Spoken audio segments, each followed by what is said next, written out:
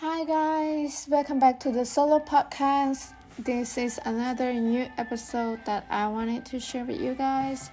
So, I'm Niet Hang, and today I just want to give you like a good reminder for you and me to be ready when God calls us.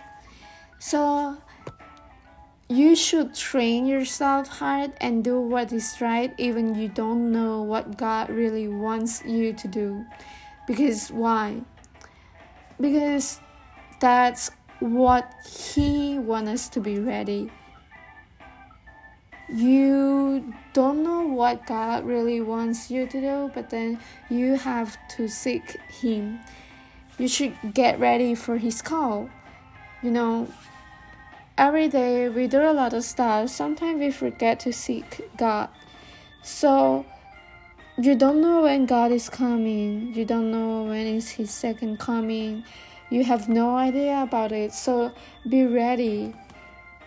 Train yourself hard to be ready. Train yourself hard and do what is right. Even you don't know what God really wants you to do, just train yourself hard and be ready for His coming. Get ready. You don't know when God will call you, but get ready. So focus on what you think God wants you to do and work it hard. Do what He really wants you to do.